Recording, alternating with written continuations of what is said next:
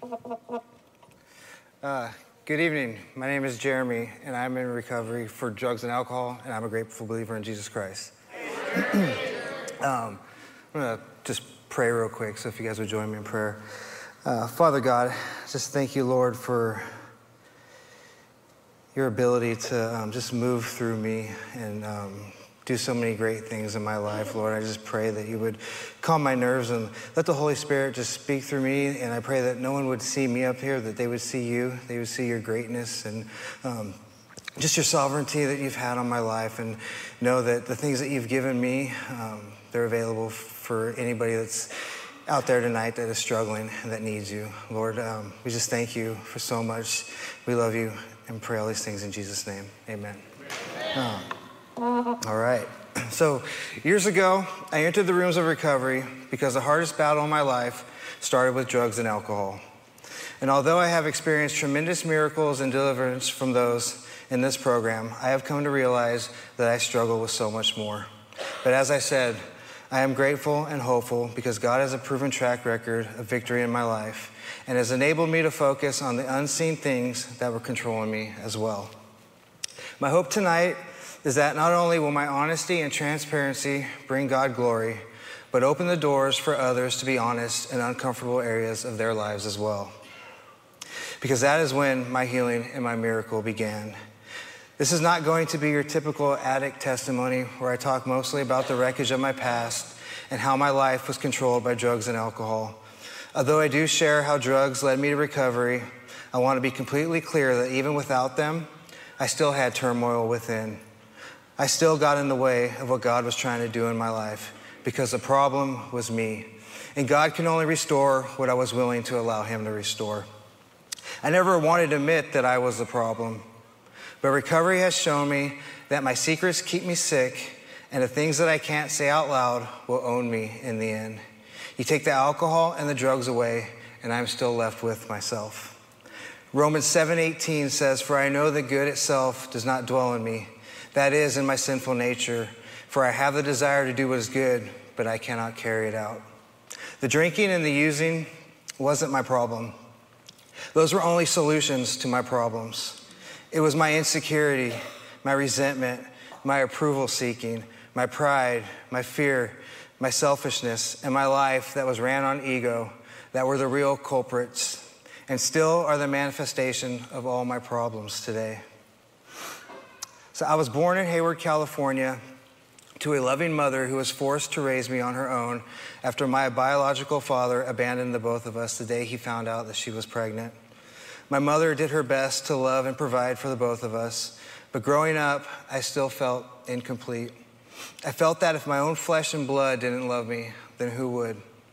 This was the event that created many of my insecurities, my feelings of rejection, and always feeling like I needed to prove myself.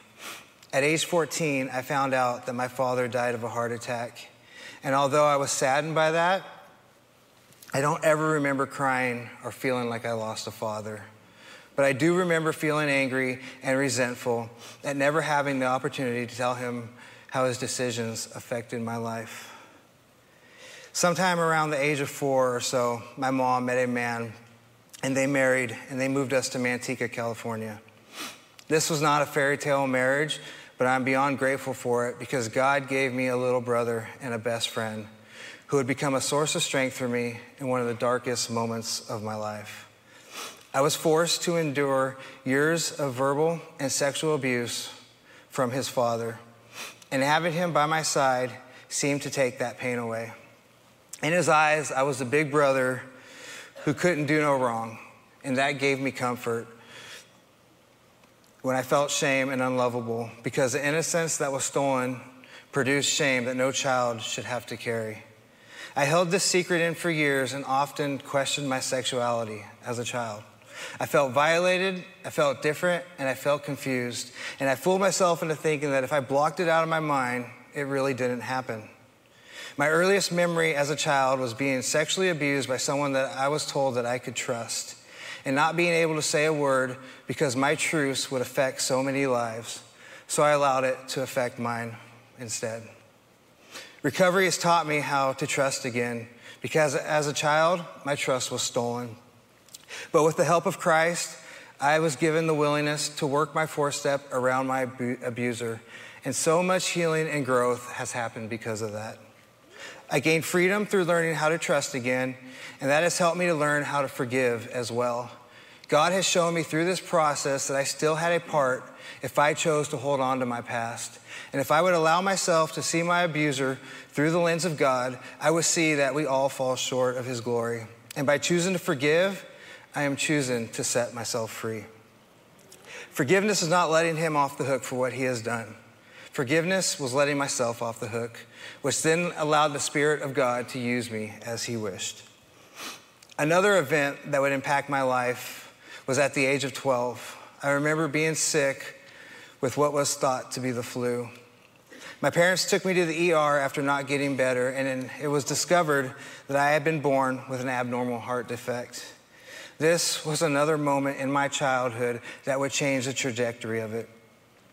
If it wasn't bad enough that I was forced to go to doctor's appointments after doctor's appointments and see specialist after specialist, I was also told that they would be implanting a pacemaker in me as part of an experimental procedure, and I was no longer able to play sports due to the condition of my heart. This was a huge blow because sports were my outlet and my identity, as I recall, the only thing ever really being good at as a child. On the baseball field, I was someone kids looked up to, and that was suddenly being taken away from me. I felt broken and different, and again, this gave me a huge complex that is still hard to shake sometimes. Being only 12 years old and not having any tools to cope with my grief, I turned to food as my source of comfort, which in turn left me feeling shameful about myself because of the extra weight that I was putting on. As I transitioned into what would be my high school years, my family moved us from Manteca to Ripon. Let's just say trying to make friends without sports in a town as cliquey as Ripon was nearly impossible. My freshman and sophomore year was rough. I had come to a place where it seemed like everyone already knew each other and relationships were already established, so I became a loner and I stuck to myself. All my friends were in Manteca, and the walls that I had built to protect myself didn't allow much space for trust or acceptance from others because I didn't trust or accept myself. But all that changed as I approached my junior and senior year. My heart condition started to improve, and doctors were allowing me to be more active. I went from being fat and having no friends to slimming down, feeling accepted, and creating an extremely unhealthy identity. Because of the physical changes to my body, I was finally getting noticed by girls and invited to friend groups that I thought I never belonged to. This was a driving force behind all my confidence. But my confidence came from how others viewed and treated me, not from within or being a child of God. The party scene became my new identity. And I spent the remainder of my high school years using alcohol as my crutch because I felt like I needed it to be liked. But once I flipped that switch on, I didn't know how to turn it off. 2 days before my 18th birthday, and I had my first run-in with the law due to my drinking. Little did I know that that drunk in public would be the first of many. You see, I don't drink or use like normal people do. I drink until I black out, and I thought everyone drank like that. Because of how I drink, most of my 20s and early 30s were a blur. I was this empty shell of a person seeking anything to make me feel whole. Relationships were another addiction that I would use to find wholeness in this life. One night at a local bar, I met this girl who I thought would be the one to fulfill all those voids I had inside. Well, she wasn't the savior that I thought she was. Actually, we spent 2 years in agony and toxicity, but I could not walk away. You see, I gave her control of all my emotions, and that was how I pretty much spent all my relationships pre-recovery. I sought validation through others, and I couldn't be alone, even if it was unhealthy. This was a real unhealthy season of my life, and during that time, I was in a bad snowboarding accident and was given pain pills to help with the pain. It was during this time that I discovered that I can drown out everything with one little pill. We were constantly fighting, and one night after a huge fight, I had left my girlfriend at the time's place and went home and decided to take a few of those because they were all I had at the time, and besides, what harm could come from them? Well, I discovered that night that pain pills could help me achieve something that I could never achieve on my own. I wasn't always in physical pain, but emotionally, I was always a wreck, and pain pills seemed to mask all that. As my obsession for pain pills began to grow, so did my need for unhealthy relationships. The next 10 years of my life would consist of rehab after rehab and toxic relationship after toxic relationship. And as my addiction grew, so did my denial. In 2007, after being arrested for passing out in a car as I was pumping gas, I went to my first rehab and was in complete denial going in. I didn't take it serious because I didn't think I had a problem. I thought I could control my drinking and pill use. And besides, it was the cop's fault for not letting me sleep it off. But as the big book says, the idea that someday he will control and enjoy his drinking is the great obsession of every abnormal drinker. I determined to prove that I could drink like a gentleman, and I allowed everything but God to become my higher power during the process. I would eventually leave that rehab early to be with a girl because I was under the assumption that she, not he, would be enough to keep me clean. And I would lose her if I focused on myself because she gave me the security that I could not get on my own. Full disclosure, this was a pattern of my life. Every time I decided to focus on Jeremy, I let the first distraction pull me away. My meeting attendance would always slip, and I would eventually start to drink again. And before I knew it, I was always back on pills. I have since learned that no human power can relieve me of my problems, but God can and will if I seek him first. I've also learned that the disease of addiction is chronic and progressive, and if not arrested, will only worsen with time. In February 2008, I was in a horrific car accident while driving intoxicated with the daughter of the girl I was dating, and I hydroplaned into an almond tree at an extremely high rate of speed.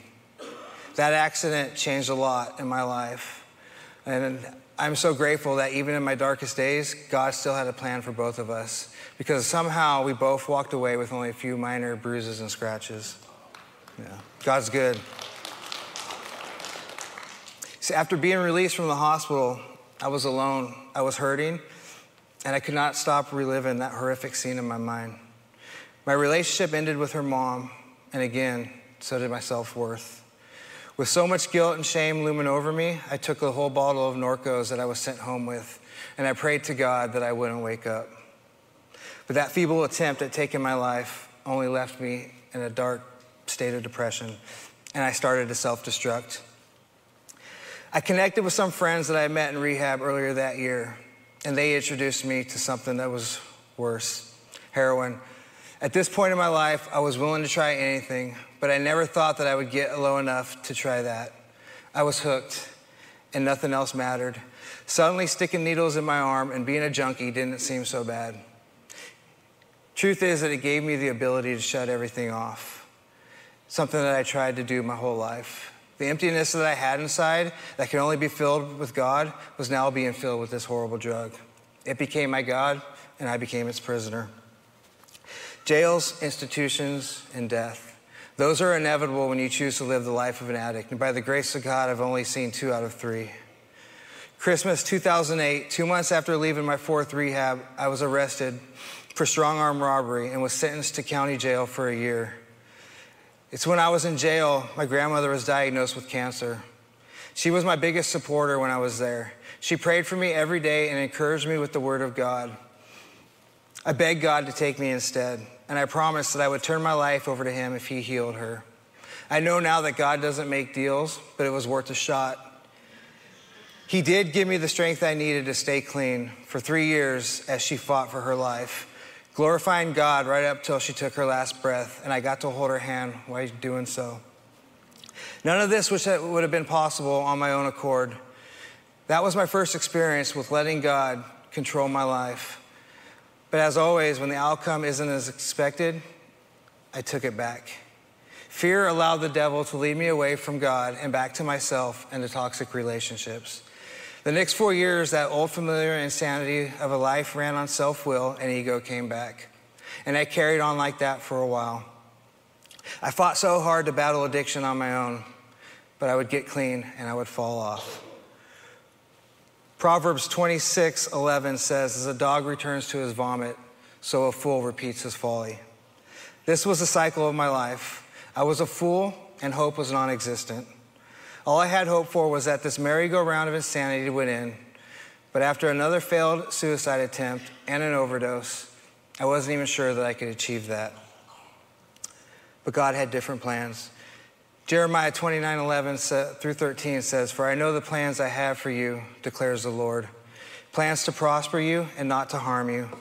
Plans to give you hope and a future. Then you will call on me and come and pray to me, and I will listen to you. You will seek me and find me when you seek me with all your heart. October 8th, 2016, I was at the end of my rope. And I remember so clearly when I hit my knees for the first time and cried out to God to save me from the bondage that I was living in. There was something different this time. This was my 6th rehab that I was going to. And I had every excuse to just give up. But I had this peace and serenity in my heart that I'd never felt before, because for the first time in my life, I felt like I was really giving up control. Like I said, God had a plan for my life, and little did I know that desperation and loss of hope would be my biggest gift that I would ever receive. After rehab, I decided to take the suggestions that were given to me, and I stayed in sober living house for a year. And it was during this time that I was introduced to the rooms of AA. Alcoholics Anonymous taught me so much in my early years of recovery and would become the bridge that I needed to Jesus Christ. Jesus says in John 10:27, my sheep listen to my voice. I know them and they follow me. As I journeyed through the steps for the first time, it was at step 3, made a decision to turn my will and my life over to the care of God, that he put it on my heart to seek out a relationship with him. I didn't want this relationship, nor did I have a desire for it. I was content with secular recovery, but God is bigger than my plans or my desires. I joined a men's Bible study in Sonora because my sponsor suggested that I find a God of my own understanding. And I even made trips down on Thursday evenings to attend church services with my brother and sister-in-law at Crossroads Grace in Manteca. It was during one of those Thursday night services that our pastor was talking about baptisms coming up on Easter Sunday. And out of nowhere, the Holy Spirit just wrecked me and put it on my heart to finally make a decision to turn my will and my life over to him. And on April 16th, 2017, I gave my life to the Lord.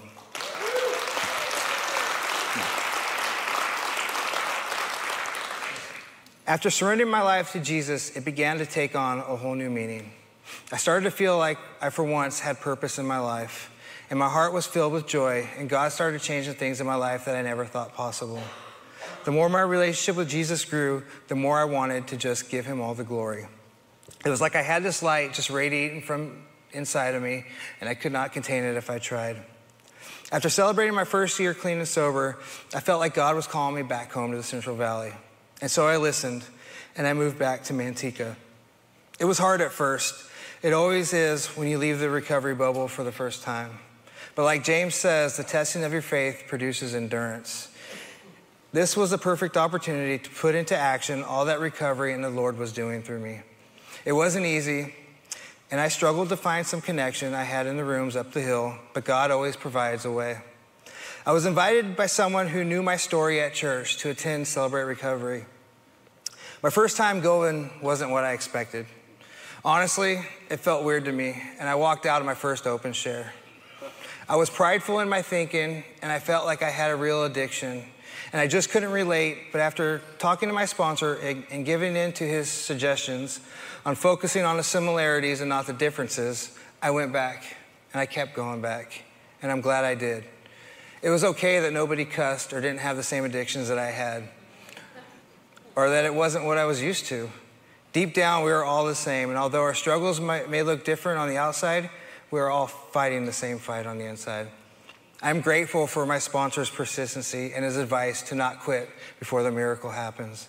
Because I did start to see the similarities as I got more connected. And I even signed up for a step study after having over a year clean and sober. And it was through that step study and others since that God has really opened my eyes. If you remember in the beginning, I said that my problem is me. And without drugs and alcohol, my life can still be a mess. In 2019, I was admitted to the hospital because my body was shutting down and my kidneys were starting to fail. When I got this news, it hit me pretty hard because, again, I was being told what I couldn't do, but also because there was things that I was hiding inside, and this forced me to get honest with myself and others. After I got clean and sober, fitness became my new obsession, and I ventured down the rabbit hole that most do in that lifestyle. Steroids was another thing that I was using and hiding. It didn't seem like a big deal at the time. I just wanted to capitalize on the hard work I was putting in, and I even justified it by telling myself that I was clean and sober and not in jail. But the reality is I was just replacing one drug for another, and although I don't look down on others if they choose to put that in their body, it wasn't healthy for me in my recovery. It became my new identity and had a stronger grip on me than a drink or drug ever had. The year leading up to this, I knew that something inside of me wasn't right, but I ignored what my body was telling me. Why? Because I loved the feeling that steroids gave me, and I felt like I had to keep up this image that I was trying so hard to portray. I wanted to get clean and sober.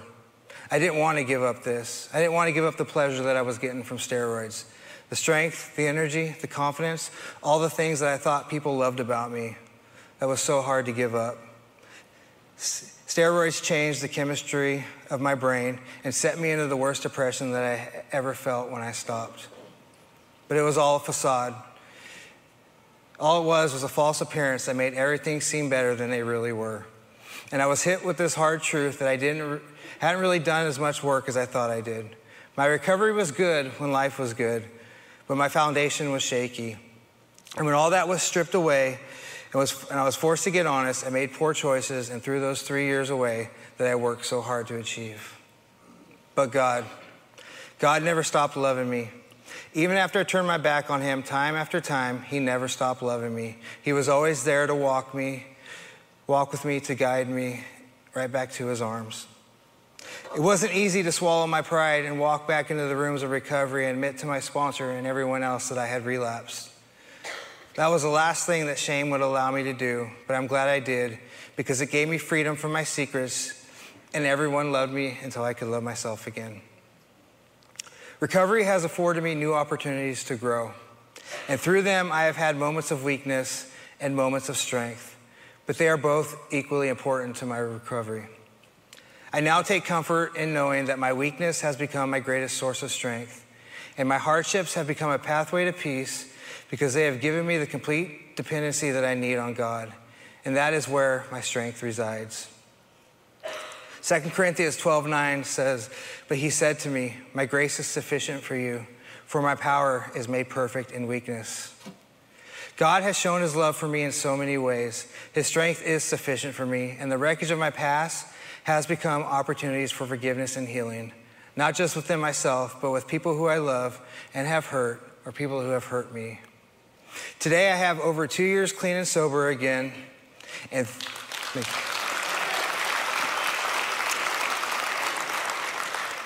3 years free from anabolic steroids. But I've been given so much more than that. I'm not just standing here as a man that has been delivered from drugs and alcohol. I'm standing here as a man who is slowly being delivered from himself. A man that is learning to love and embrace who God has created him to be, not who he thinks he should be or who he thinks you want him to be. A man that has found his security in Jesus and just wants others to feel the same love and acceptance that he has felt. A man who no longer has to search for wells that in the end only leave him depleted and unsatisfied, because in Jesus, he has finally found the living water. John 4:14 says, "But whoever drinks the water I give them will never thirst. Indeed, the water I give them will become in them a spring of water welling up to eternal life." To the newcomers, you are the most important people in the rooms. And my message to you is this: trust the process, all of it. Even if you can't see the light of day, it only takes faith the size of a mustard seed. God restores what you are willing to give him, even if all you can give him is today. Since coming back to recovery, God has blessed me far beyond my wildest dreams. I get the pleasure of meeting and talking with so many men in this program who continue to help me as I walk with them through their journey. And I've also had opportunity to serve and lead in many capacities in CR. But the best thing is that I have met my wife in Celebrate Recovery as well. And we both have a foundation built upon Christ. This is our biggest blessing. And we also are expecting our first child in April.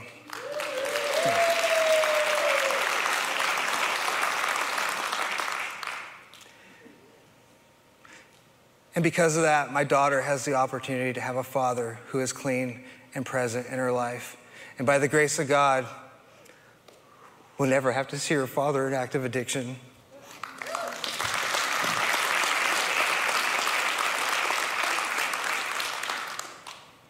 The list of these blessings go on. And I promise you, these gifts are available to you too. But keep coming back. Get connected. Find your community. Find your forever family. Thank you for letting me share.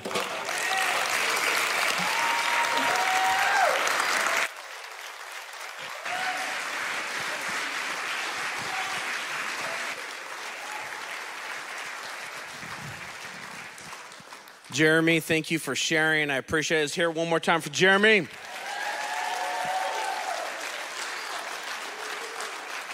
Have you guys picked out a name for your daughter? Oh, I was going to say Scottina is awesome. But Paisley Grace, I guess that's a little bit better than the Scottina, so I guess that's good. But hey, I'm Scott. I'm a grateful believer in Jesus Christ. I'm in recovery from sex addiction and pride. So I'm glad that you guys are here. Exactly. You got it right. Hey, just a few things, man. Before we get to our focus question to dismiss, he said a lot of good stuff in his testimony. It was a really good testimony, thank you. But we have, he mentioned Ripon it was tough to break into that community, man. If you ain't Dutch, you ain't much, I guess is the theme there. But sometimes in recovery, we can get cliquish. And so as we've been in our groups and we've got the people we've been hanging around for a while, make sure you reach out to that new person in the group and that you include them in and you help them by getting their number, give them your number. New Year's Eve is right around the corner, and that's a tough holiday. And so I just encourage you, get numbers tonight, use the numbers, all that kind of stuff. Here's a focus question for us this evening is how are you going to work your recovery in the new year? And just a thought as we move forward to this upcoming year, how are you going to work it? What are you going to do? And just to focus on that. But let's stand and let's close our time out with a serenity prayer, and then we'll head off to group. God, grant me the serenity to accept the things I cannot change, the courage to change the things I can, and the wisdom to know the difference. Living one day at a time, enjoying one moment at a time, accepting hardship as a pathway to peace. Taking, as Jesus did, the sinful world as it is, not as I would have it. Trusting that you will make all things right if I surrender to your will, so that I may be reasonably happy in this life and supremely happy with you forever in the next. Amen. Amen. First time guests right across the hallway. Second time guests right up front. Other than that, love you guys. We'll see you at dessert. Come soon, come soon. Hallelujah. Jesus, we wait for you. Hallelujah. Jesus, come soon, come soon. Jesus, come soon.